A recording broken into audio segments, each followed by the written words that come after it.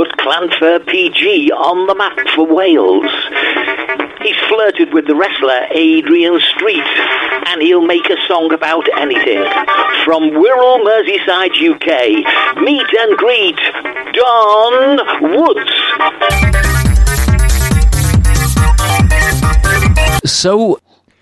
So a very, very good day, one and all. It's now probably about 11 degrees. The sun is shining.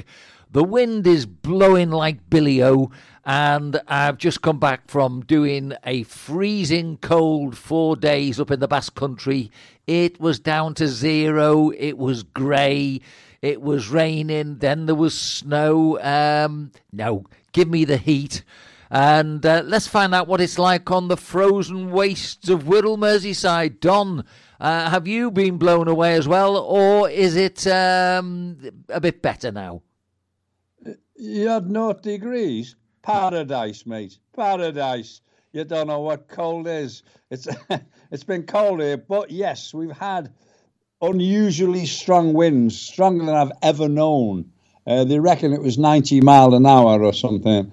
Destroyed my back gate. That was it. I don't know where it's gone. There's only the hinges left. The dustbins. I eventually found them. There's 3 of them, and they're in 3 different places. One at the top of the road, one at the bottom of the road.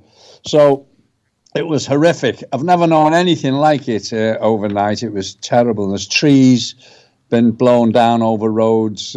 People actually been killed in cars. There's a few deaths, with trees blowing onto cars as they drove past. One fella got killed. It's terrible, But as I say, it's December. You've got to sort of expect it. But that was out of the blue. Today, it's very still and frosty, and that's it, really.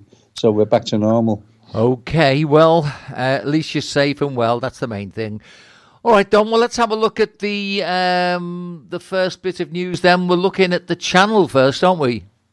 Yeah, since I wrote to you, we've had other news. This COVID thing is all over the news, this new variant, and it just loses me. South Africa and countries are closing down and people are coming on and talking a load of nonsense. I don't think anyone knows what they're doing, to be honest, Vince. I've just had enough of it all.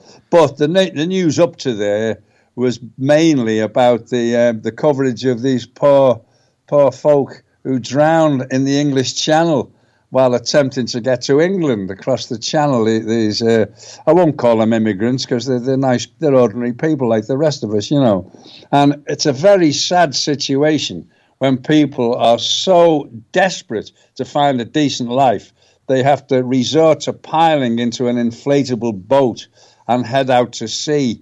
I mean, how desperate have you got to be? That it's so awful in this day and age, where there's so much money flying around.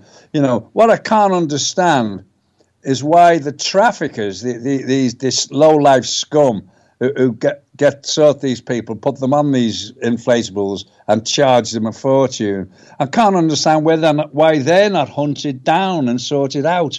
They go on about them. I mean, it's not a massive stretch of coast where this is happening from in France. And we have specialist departments in the police and we have SAS soldiers. And yet all these low-life criminals continue to profit from terrible circumstances, the terrible circumstances of others. Instead of France and England arguing over who's responsible, get a grip. We're talking about human lives here. Not you poor politicians, you poor sad politicians who are so busy arguing with each other. Get a grip. Get these people sorted out. For example, the billions spent on the likes of the stupid HS2 project, could be better spent helping these people. They're human beings. And people say, immigrants, turn them round. It's not my country, it's not our country. It's just rocks and trees and hills, isn't it? Let them in and let's sort people out. It's just terrible. But, just get on with it. That's what I said. I was sick and tired of it. I felt so sorry for them all. To go out in an inflatable on your own in that sort of weather is horrendous, but to go with like 40 other people in the same boat is terrible, Anyway, that's how I see it all. It needs sorting quick. Well, look, I, like yourself, you don't want anybody to suffer the sorts of things that has happened to these people. However, they shouldn't be there, Don. That's the number one thing that's really... If you and I or anybody else want to go to another country, you have to have your passport, you have to go through the proper channels, you've got to make sure that everything's in order. And you see, especially now, when, for example, they're telling us that this new COVID variety is out, well, you see, if you've got people that you don't know where they've come from, where they've been, who they've been with, etc., you're not really... It's not in anybody's interest to just let them come up over the channel and onto the beaches. Now, that's the first thing. They used to call this an invasion when people did that. And this is what I think a lot of people are missing. This is an invasion of sorts. Plus, if you bother to read the Agenda 2030 thing that I keep banging on about, this is where they're telling people that they don't really seem to want to do anything about it because they want people, or they seem to want people, to make sure that people come from Africa and are working, or hopefully eventually working in Europe, possibly filling the pension pots with tax money. There's something bigger going on. It's not that I don't feel sorry for people. Of course I do. I think I'd be a monster if I didn't have a compassion for people that drown. But are you telling me that both the might of the French Navy and the British Navy couldn't stop these people if they really wanted to? Because I don't believe that. Well, that's what I'm saying. I'm not saying... You see, you've got the traffickers. Without the traffickers, these criminals making money, it wouldn't happen. Without them, it wouldn't happen. I can't see why they can't sort them out. They must have experts can find these people. And the strip of land where they leave from in France, it's not that long. We've got drones now. They could be spotted before they even leave.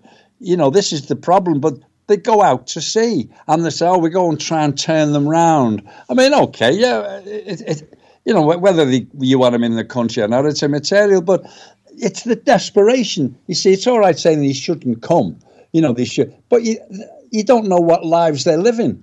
It's either that or die in their country. I don't know. That to be that desperate to get into an inflatable boat, you must be low. And they're not as if the vagabonds. There's people with kids get in there. And it was obvious someone was going to drown. And if they went out in those winds, well, God help them. But you see, it should be stopped. I can't see why. They're all arguing, it's not our fault. It's, you should be doing something. The Navy should be. It shouldn't be there in the first place. Don, sort out these traffickers. That's what I say. I don't know why they can't do it. Don, if we haven't heard of one trafficker getting found out. They don't because that's not news. You see, it's only news when somebody drowns and in pile the media and say how awful it is. That's what I'm saying. It's awful. I mean. We can sit in our houses and look at this and it's terrible, keep them away. But you see, we're all right. It's if you were in that position, it must be terrible to me anyway. Don, why are these people crossing the whole of France? They've got to come from somewhere, so they've gone the length and breadth of France, which is a big country. Yeah. France has got more capacity. Well, some of the boats are made in Germany, aren't they? So they're coming from Germany, some people, I don't know, you see. I don't know. We don't know this. All we know is people are trying to get across the channel. They don't tell you the details. And then France and England are arguing over whose fault it is. To me, you watch the news, you don't know what's going on. Let's know what's happening. Let's know where they're from, these people. Surely they can find that out, and stop this trafficking. I don't know, you see. But to me, it's just for somebody to drown trying to get across the English Channel. There's got to be a major problem in their lives, and to take a kid with you. How do you think? How do you think you'd feel if it was people trying to escape from Britain to France? How do you think you'd feel? I don't know. Well, it wouldn't happen, would it? Really? Well, I don't know. I mean, you see, the thing at the moment is somebody or some group of people are telling people that life in the UK is better than the life that you can get in France, Germany, or anywhere else. I mean, something is not right. It doesn't really make sense. That's what we're not explained, you see. We don't know why. They're saying, these boats, these inflatables are made in Germany. So they're coming from Germany. But why? Why are they coming? Why do they want to get out of their country? Why can't they stay in France? See, this is the problem. Oh, we don't want them, France. You see, that's the thing. We don't know. It needs explaining clearly. Then we'd all understand, that. You know what I'm saying? The news, you just get one sort of block news, and then it's on to something like Richard Madeley leaving, I'm a celebrity getting out of here, which is of no interest to anybody. That's the trouble with it all. I don't know. I just don't know. I'd like to know why. But you're answering, to me, you've just answered your own question. If your media are putting on stupid things as a distraction, there's got to be more to this than meets the eye. When all's said and done, we're told that they're able to come across, get a free hotel, get money, and get on with life. Now, if that was on offer, I think everybody would try it on. But if that is the case, why are the authorities doing this rather than saying, hang on, just like people who want to go abroad or want to fly in and obviously have got to be controlled with a passport check? That's not happening, is it? Well, it's human rights, isn't it? It's this human rights thing, as I've been told. They're going to change the human rights laws, apparently, because human rights really has been a joke for many years. If you get your house burgled and you catch the burglar, he's got human rights, when he's in your house. He hasn't got any when he's in my house, especially if I've got a golf club in my hand, but you'd get done then, you do the burglar over.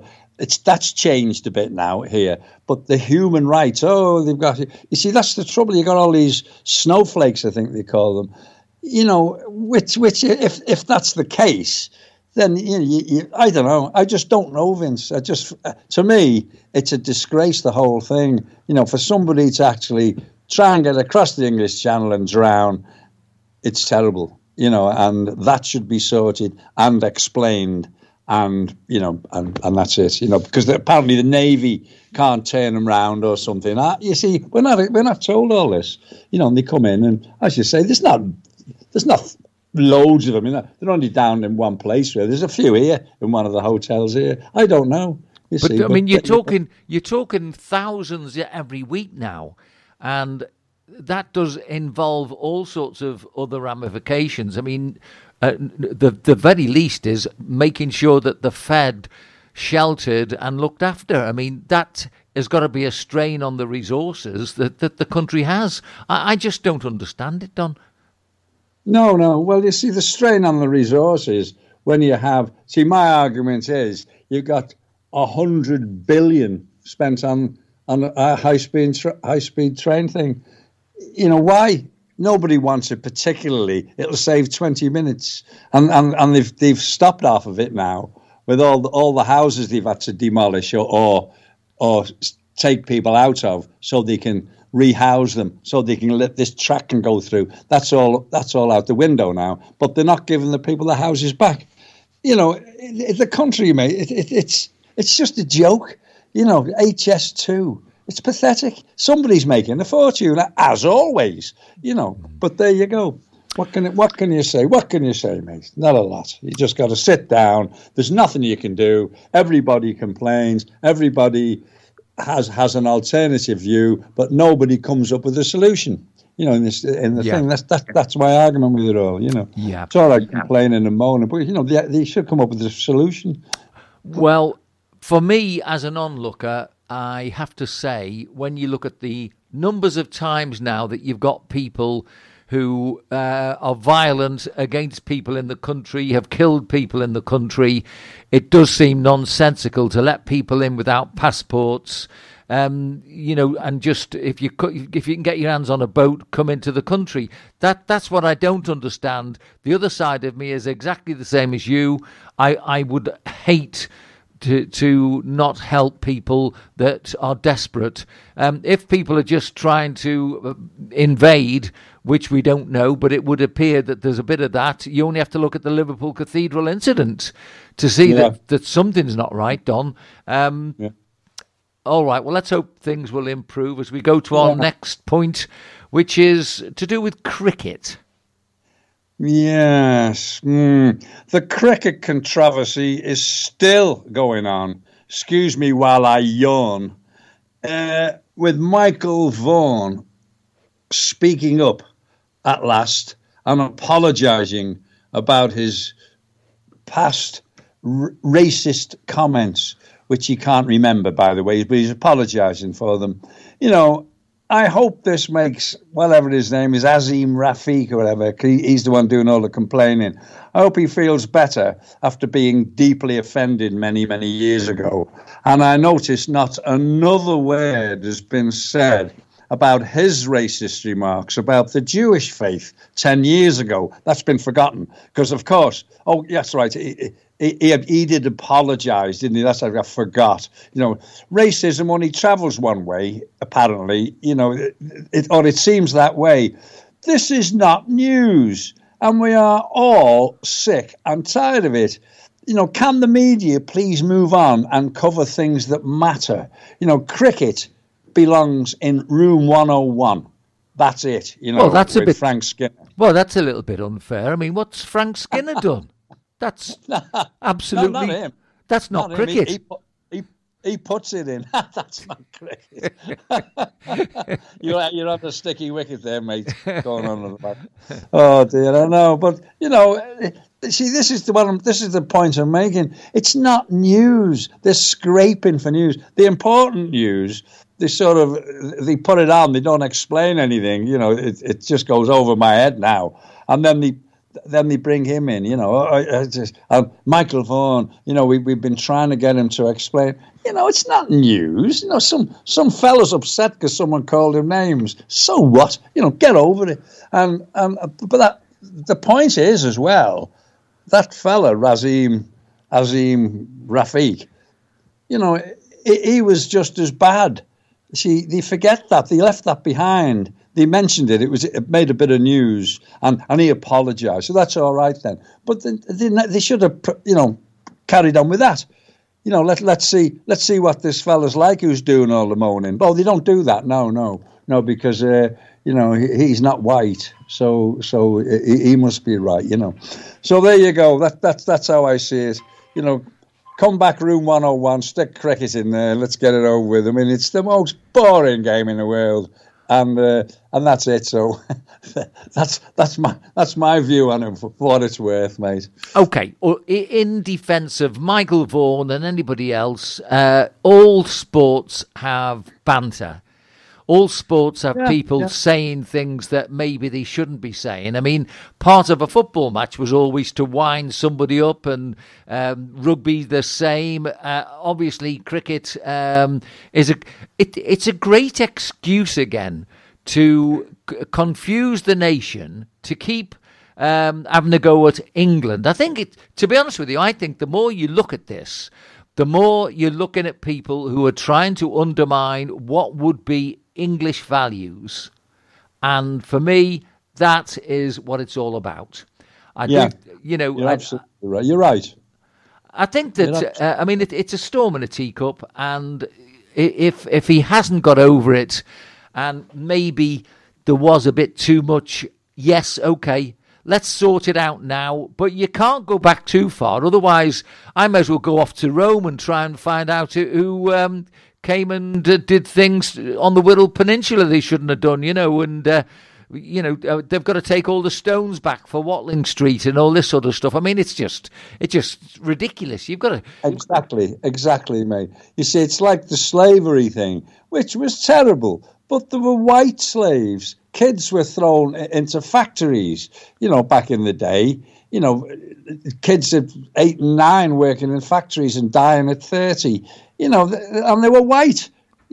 Slavery is a terrible thing, and I'm not racist in any way, as you know. But you see, they go on, and they overkill it all. You see, I wasn't there when the slavery was there. It's like the Second World War. I wasn't there. It's not my war. And they go on and on about, we've got to sort this out. The way we've been treated. They haven't been treated like that by me. But that's all the news. And then they get on and everybody, you see, we're a nation of followers, so they believe everything they hear. A lot of people, they believe everything they hear on the news, and it just causes unnecessary, complaints, unnecessary situations. People get so annoyed and wound up by the news, because I watch the news and think that's just nonsense. Absolute rubbish, Well, I just watch it and switch it off. I don't believe anything I read until it's proved. I keep seeing this bigger picture, which I keep going on about, this great reset and everything. And I think that what they're doing is they are eroding the standards. Now, one standard was the work ethic that people had. And so basically, the easiest way to do it seems to be to just keep coming up with more and more silly distractions and just keep making out that Britain's such a terrible place. Well, it can't be that bad, otherwise you wouldn't have all these people, illegal immigrants, trying to get in, would you? No, you're right. I mean, it's great. And as I say, if people come here and want to work, see, the problem at the moment is we got this COVID, thing, and everywhere's getting closed off. I mean, and yet people are still piling on planes to go on holiday. Well, I don't know. I don't know, mate. I just don't know. I watch the news now, and you see, you watch ITV News.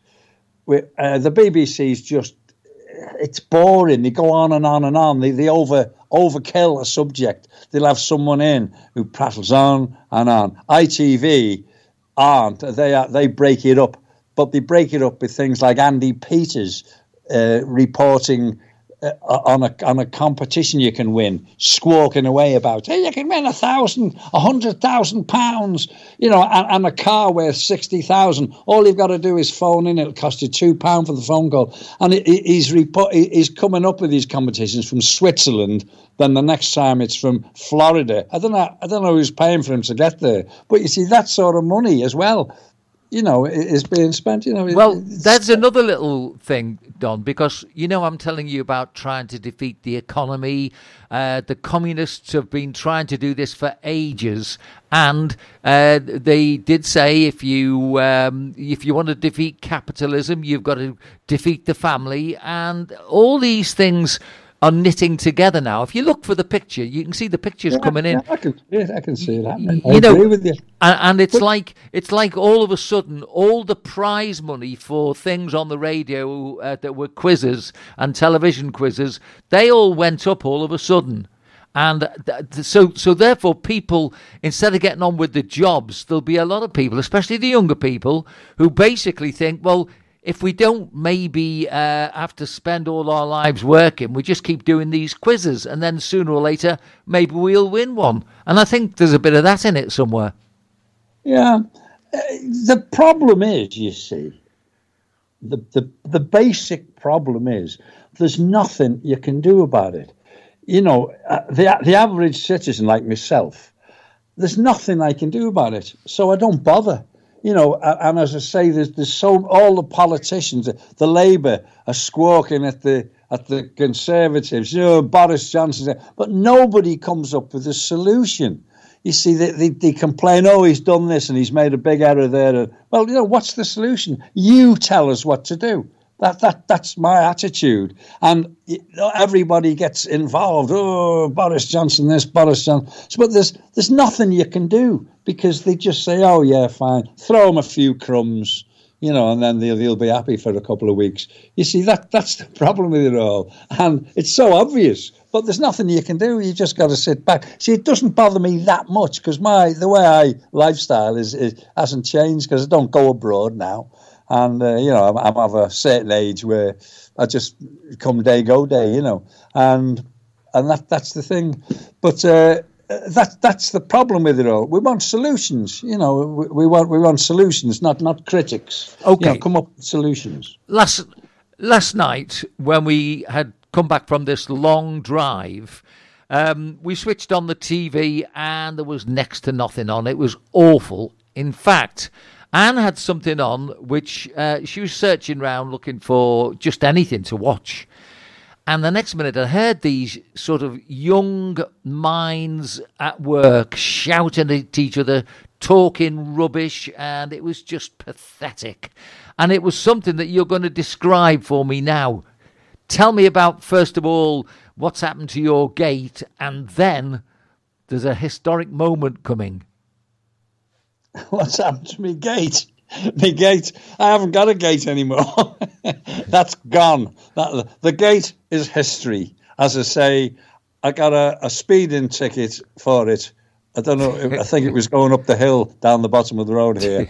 And that was going one way, the bins were going the other. But the gate really, the huge winds showed me how bad I am at constantly repairing a gate. My repairs didn't really work when you get 100 mile an hour gale. That was it.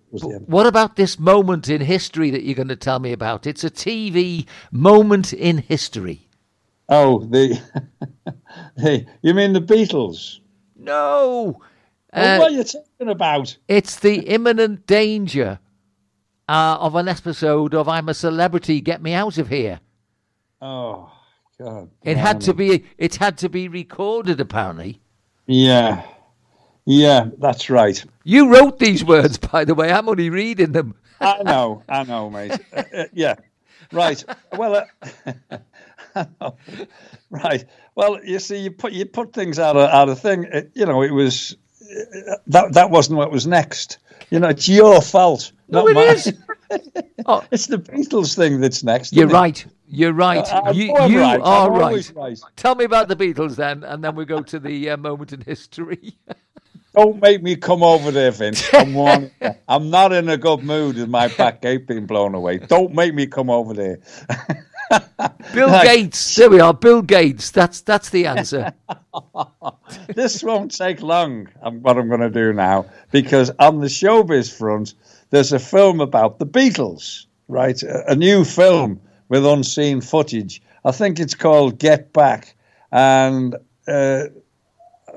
shows unseen footage of them, in the recording studio, right? I don't know what channel it is on, and quite frankly, I don't want to know, really. We've seen it all. There's mixed reviews on this, apparently, but it's John and Paul chatting in the studio, and the first episode of it, someone was moaning that George and Ringo don't get a look in. Well, we've seen it all. Move on. I know you're a fan of the Beatles, but watching them yapping away in a studio and discussing what they're going to record, maybe people want to watch it. I don't. So that's next. That's my take on. Yeah, but you can't have your own personal channel. I mean, at the end of the day, this is for the general public. It's not for Don Woods. It's not. Hey, hang on. Let's come up with a new program for Don Woods time. Listen, mate. I was there when the Beatles came out. I've never been. They're good, but I've never been a fan. I'm very grateful to them because they opened the doors for groups. Like I was in a group. I've always been in a group. And you are a group, Don. You're a group. They opened the doors for anybody with a Scouse accent. If you played anywhere in the country and you had the Beatles accent, you were away. So I was grateful for that. but I was never a massive fan of the music. I liked a lot of it, but not a lot of it I didn't. And that's it. But people don't agree with me because, see, they're told the Beatles are the greatest band ever. And that's it. So they believe it. And once you get on that snowball and the snowball goes bigger and bigger, you get to a point where you can do no wrong. And some people who say, oh, John Lennon can't do any wrong. Well, oh, Yoko, for goodness sake, I rest my case. But, but you see, that's all I've got to say on the subject. Have you seen it, by the way? I've seen a little bit of it, and as you say, it's not riveting, but at the end of the day, it's quite an interesting thing. But your dislike of the Beatles seems to permeate. It seems to leak away, and instead of taking a normal point of view about it, you get a bit jaundiced about it. Look, I have to say, probably like yourself, I did think that the Beatles' earlier music was better. I did enjoy them more, but I think that if you look at music, any sensible person would know there is no such thing as the greatest, the best, because it's what you like. It's subjective. Music is subjective. I like the Beatles. You hate the Beatles. But then again... No, that's wrong. I don't hate the Beatles. I don't hate them at all. There you are. You turn round. I've met Paul. I've met him. He's a nice fella. I don't hate the Beatles. I just don't think the music lives up to what people think it does. In my taste, it's not my taste. No. You see, my argument is Eleanor Rigby by the Beatles. It's not by the Beatles. It's Paul singing with a string quartet. What's Ringo playing? The cello. That's my argument with them all. You see, if they carried on playing live, like ELO, for example, then I'd have a lot more, respect for them, if you like. But I'm not against them. I like Police. I thought Penny Lane was a great song, great lyrics. But Love Me Do and stuff like that, and then Come Together. It's I don't get it. It's what they call. Who am I? Horses for courses. Horses for courses. Yeah. Listen. What you should go on is I'm a Celebrity, Get Me Out of Here. I think that would be up your street. Oh man, this is so you've got it right now. You've got it in the right order. I had a long drive yesterday. I'm going to get you some new glasses, mate. The recent heavy storms, apart from destroying my back gate, have created a historic moment in television history. See, this is very, very important. People should know this. Because of the imminent danger, an episode of I'm a Celebrity, Get Me Out of Here had to be recorded. It wasn't live for the first time ever. Now, correct me if I'm wrong, but the programme takes place inside a Welsh castle, which was built back in history to survive attacks by multitudes of armies. What I can't understand is what dangers a selection of gusty winds presents to this massive building, Anyway, out of interest, I thought I'll watch the recorded episode so I can discuss it with you. I'll watch it because it's no good me prattling on about something I haven't seen. The programme has to be at the very, very, very bottom of the entertainment barrel. It is totally pointless. We have a selection of famous celebrities such as Swoochie Shy and, wait for it, that really well-known record producer, Naughty Boy. These are the celebrities, Naughty Boy, all sitting in a circle around a campfire talking crap, with Naughty Boy deciding whether he can stay, whether his soul believes it all. Look, let's face it. I don't know. They're all around the campfire yapping away while one of them is laying underground trying to find hidden stars, getting covered in snakes and ants and God knows what else. And Dex. Oh, very good. Very good. I'm coming to them. That was pretty good ones. I'll let you off now for getting things out of order. Which leads... that was Anson Dex. I love it. Yeah. Which lead me to the meals. They lead to meals, they get these, well, the score. They get this meals for this. But it's like watching paint dry, made even worse, if that is possible, by the occasional appearance of the multi-talentless Anton Deck. Yeah, and you know what I think of them? They come on, fluff their lines, and vanish. I kept watching it because I thought it can only get better as I watched this. Wrong. I was wrong, totally wrong. And that is 1 hour and a half of my life I'll never get back. And since then, Richard Madeley, who was one of the few celebrities I'd heard of, he leaves because there's something wrong with him, or he reckoned there was.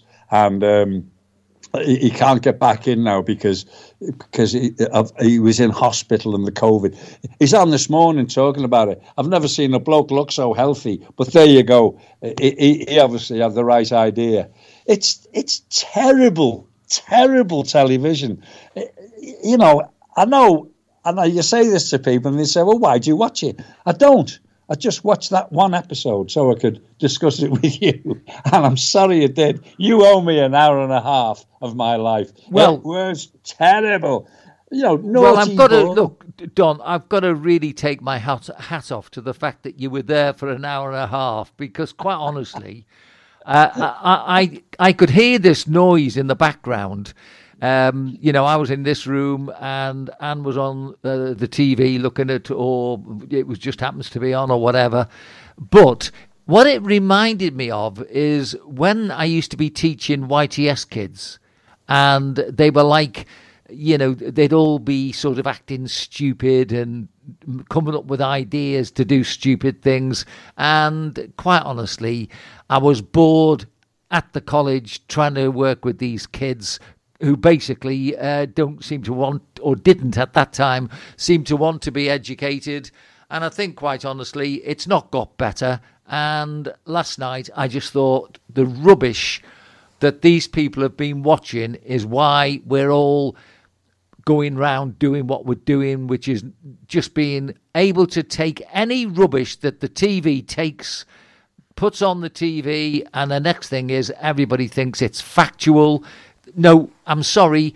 Love Island is another one. I only need to see an advert for these things, and I can say straight away to Anne, there's another one we're not watching. And if Anne agrees with me practically all the time about these, Loose Women's another one. Basically, the whole thing is just about people who don't seem to have any quality being given chances on TV, which maybe they shouldn't be having. But then again, my thinking might well change that when I say I think it's to distract us all. It's to get your people arguing and discussing these things rather than just getting on with their lives and working. Well, you see, I don't think youngsters watch television.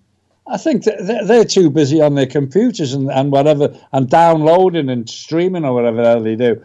You see, the television, people who sit down and watch television are people of my age and perhaps a little bit younger. The senior citizens, if you like. Hate that word, senior citizens. I've got to the stage where when anyone asks me how old I am, I just give them a 2-word answer. I don't want to talk about it. But,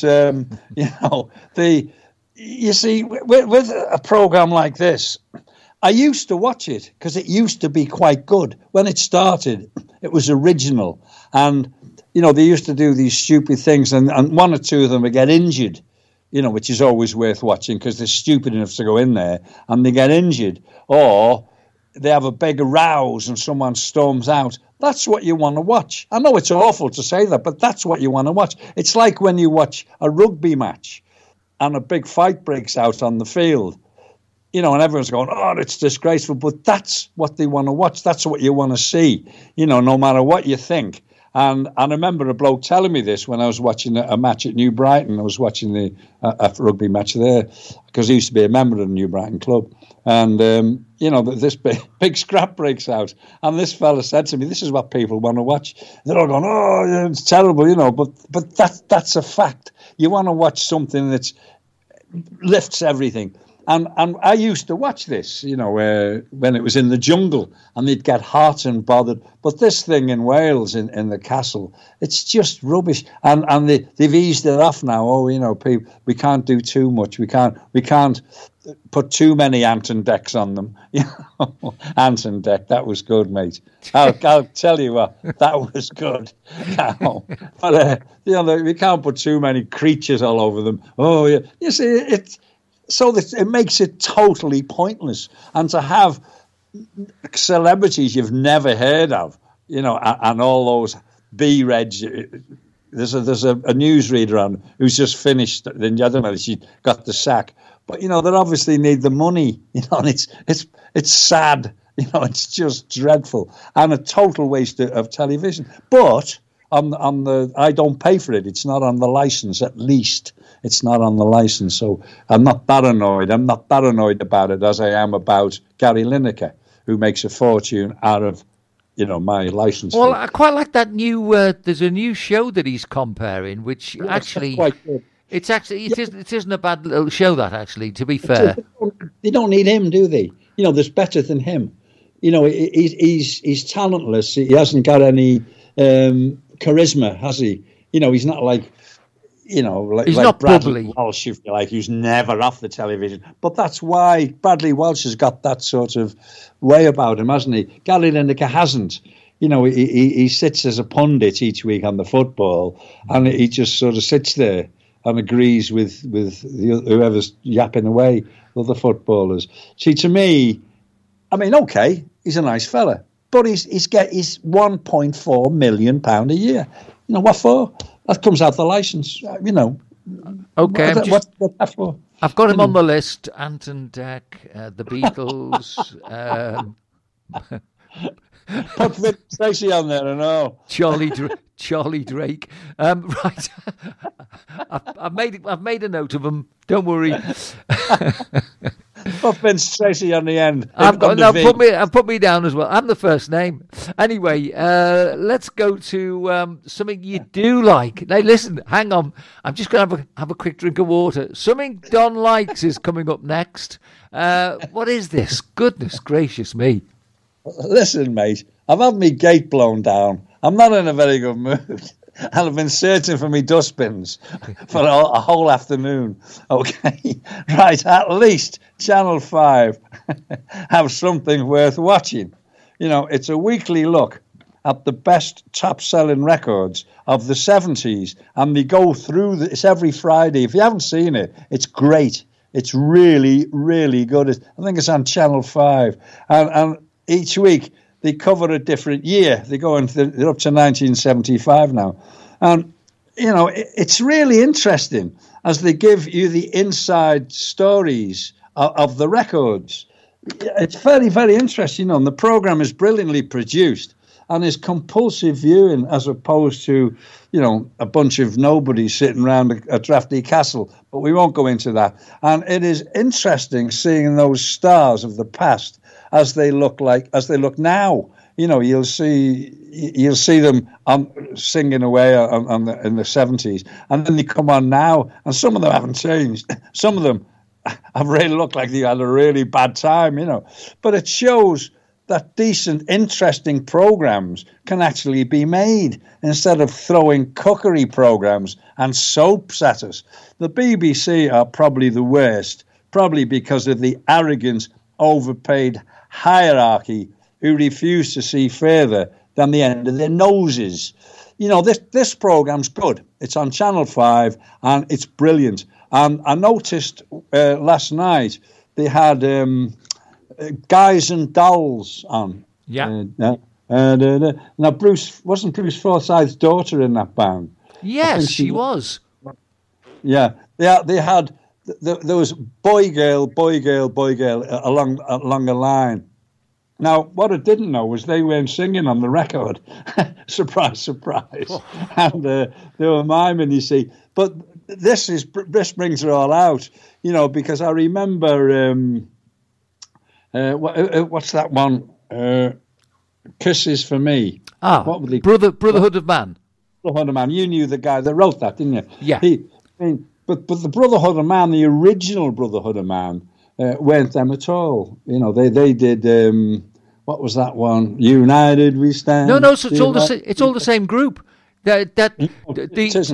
Tony Hiller created the Brotherhood of Man and wrote all the songs for them. And Tony used to sit and tell me, just about the whole thing. And basically, he used to write very, very nice, soft, all about love, nice things. United We Stand, great song. And he also used to write all the football themes for, I think he wrote one for Everton, probably wrote one for Liverpool. I mean, no, he didn't write Liverpool's, but Everton, I know he did write one for them and various other teams. Very interesting guy. Oh, great fella, yeah. But the Brotherhood of Man, the one that sang the original United We Stand was Tony Burrows. Okay. He was it.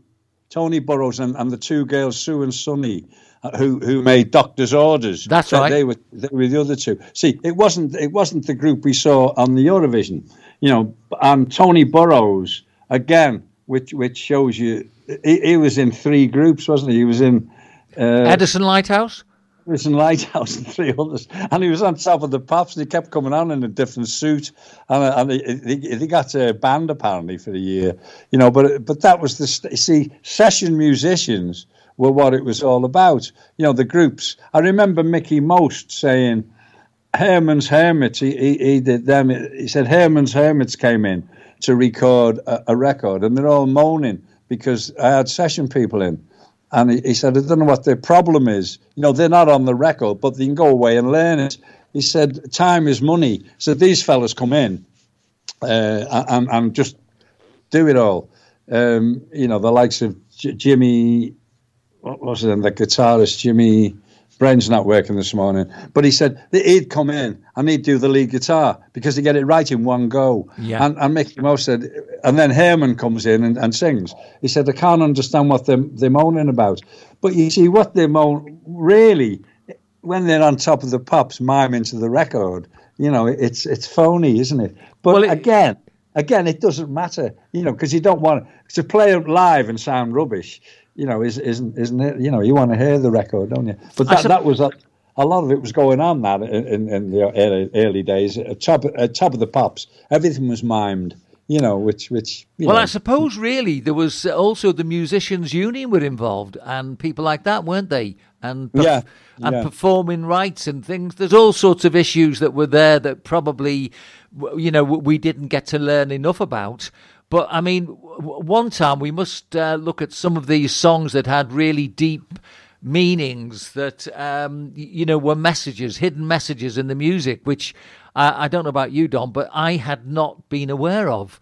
And, because obviously these guys had been to the arts college and were writing the songs that were sort of really quite, they were really quite delicate little messages that if they'd have known what they were writing about, maybe the authorities wouldn't have allowed the songs to be played. Incidentally, I've just seen a notice go through as we're talking that BBC Radio is off the air at the moment. Don't know what that's about. All right. Well, maybe it'd be the weather. I'm sure it's the weather. Yeah. Because we've lost electricity in the village next to here last night, so it might be that, Yeah. But I was going to tell you something there about I can't remember what it was. In a general sense, Don. In a general sense, I mean, I did feel that the music changed dramatically from the 60s to the 70s. It was all about really sort of party time and being a bit sort of different. And then the stack-heel boots and Slade and all that sort of stuff and flared trousers. I mean, it really all changed, didn't it, in the very early 70s? Yeah. That's what this program shows. It's good. You know, I was a big fan of Slade. I thought this stuff was great. I thought they wrote great songs. You know, but it's the sort of phoniness of it all. But that's showbiz, isn't it? You know, like Mickey Most says, he can get 7 records made in a day. You know, whereas if Herman's coming, it's going to take a couple of days till you stop making mistakes. You know, that's the difference. Yeah. With recording, you've got to get it right because it's there forever. See, you do live performances, you make a mess of it, it's gone, and that's it. You know, you play a wrong note, it's gone, bang. But on the record, it's there forever. Yeah. You know, that's the thing. So it's got to be absolutely spot on. And there's a totally different. Playing live and recording are 2 totally different. Oh, absolutely right. Absolutely right. And I've got to say, you know, some people will say to me, "Oh, there's a record playing," and they'll say, "Oh, that's so and so," and they say, "I'll just check it on Google or look it up on Google," and I'll say, "No, that wasn't so and so," and I'll come up with the original. And quite often, Google is totally wrong. They've got it wrong because, you know, the original, if you were there and you heard it, you knew the difference between, as you say, what was the right version and then what came later. And just thinking of Noddy Holder for a minute, I remember probably about the year 2000 when I was driving down to get the Channel Tunnel and... The Radio Kent, it would probably be BBC, probably Radio Kent. Noddy Holder was doing a radio show. Sounded very good, and it was nice because he was talking all about, you know, some of his own personal experiences, and enjoyed it. Yeah, I'll tell you what I always wondered: Viva España. Oh, remember the girl that sang that? I don't know how they got away with. He rattled his maracas close to me. In no time, we were trembling at the knee. I mean, you know, and that was on the radio all the time. I thought, how did they get away with that? You know, a knee trembler, when we all knew what that was, didn't we? And, you know, I mean, but when you look back, they must have laughed like mad, mustn't they? These writers, they got away with it, you know. It's great. Well, I've done stuff that's... near the bone, you know. I did a thing for what's his name? Who was the fellow on Radio City? I can't remember his name. Well, I should imagine they've had the odd one on Radio City. Pete Price, Norman Thomas. I did he had a program, a quiz called "What Have I Got in My Hand," and he asked me to do a jingle for him. You know, so I did this. What have I got in my hand? You had to guess. You know, you had to guess what he was holding. Yeah. And he'd give you clues, and if you've got so many right, you know, you'd win a prize, 20 quid, I think it was. So what have I got in my hand? Can you bend it? Can you stretch it? Can you stick it on your head? Anyway, what I did, it was only a short jingle for the program. He played it every day, and I thought I'll do a long version of it.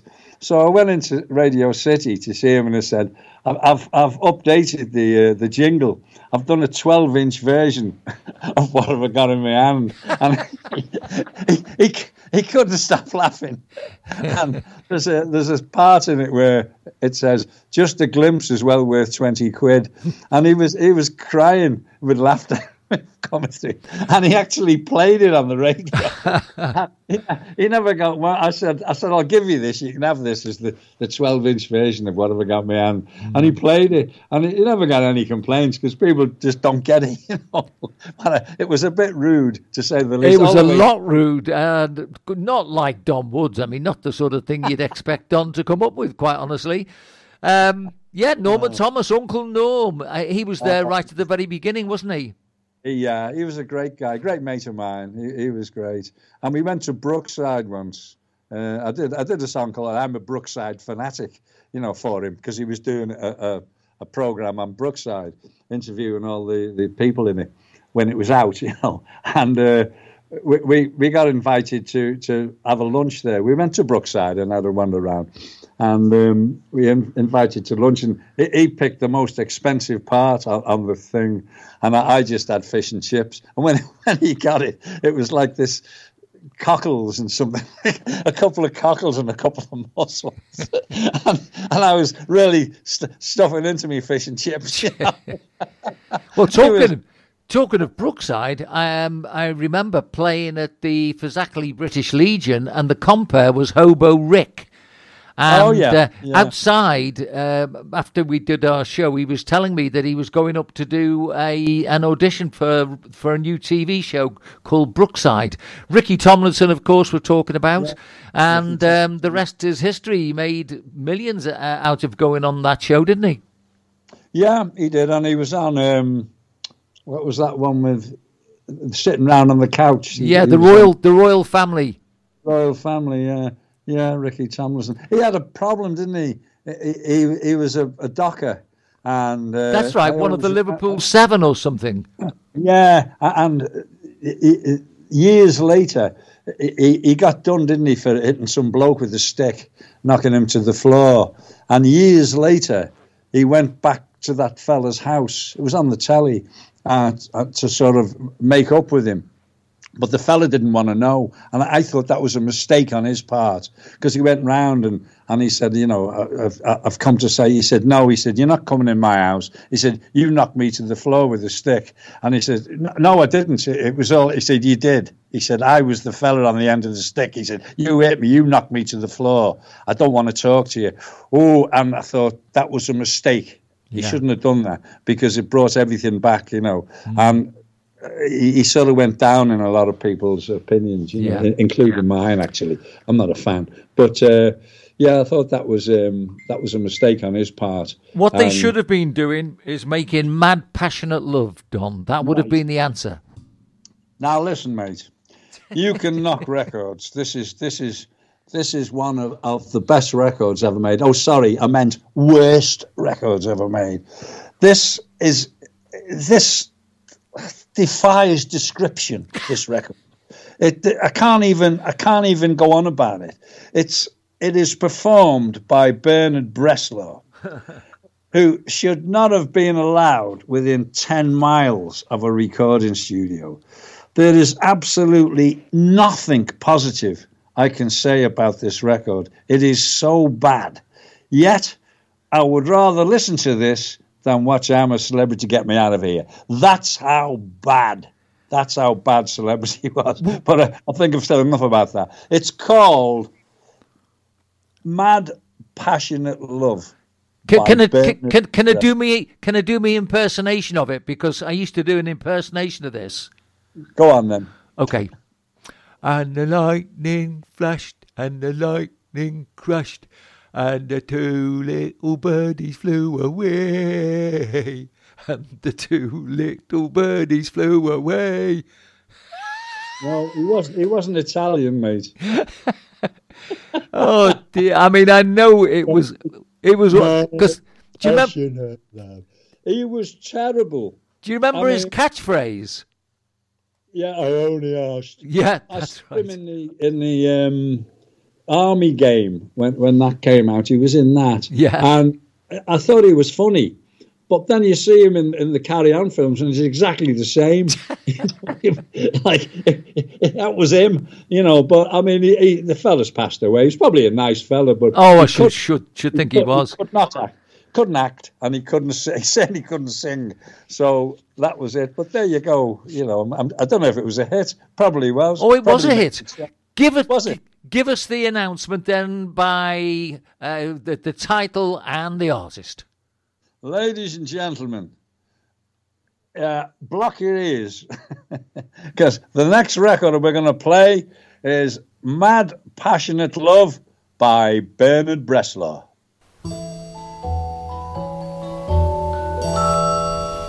They was making mad, passionate love. Mad, passionate love. There in the park, they was happy as a lark, billing and cooing. They was making mad, passionate love. Mad, passionate love.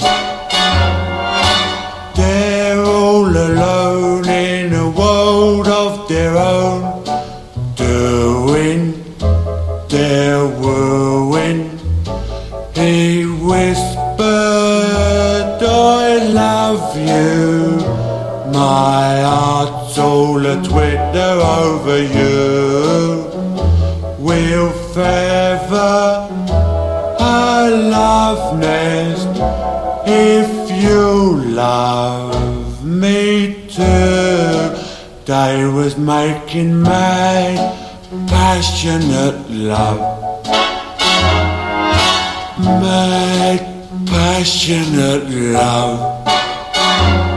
And the lightning flashed and the thunder crashed, so the two little birdies flew away. So the two little birdies flew away.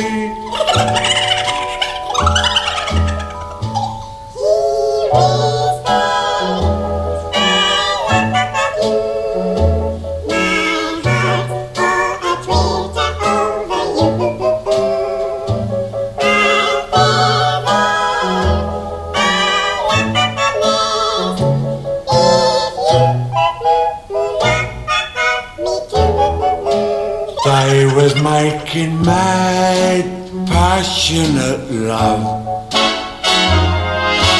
Mad, passionate love. Then the lightning flashed and the thunder crashed, so the two little birdies flew away.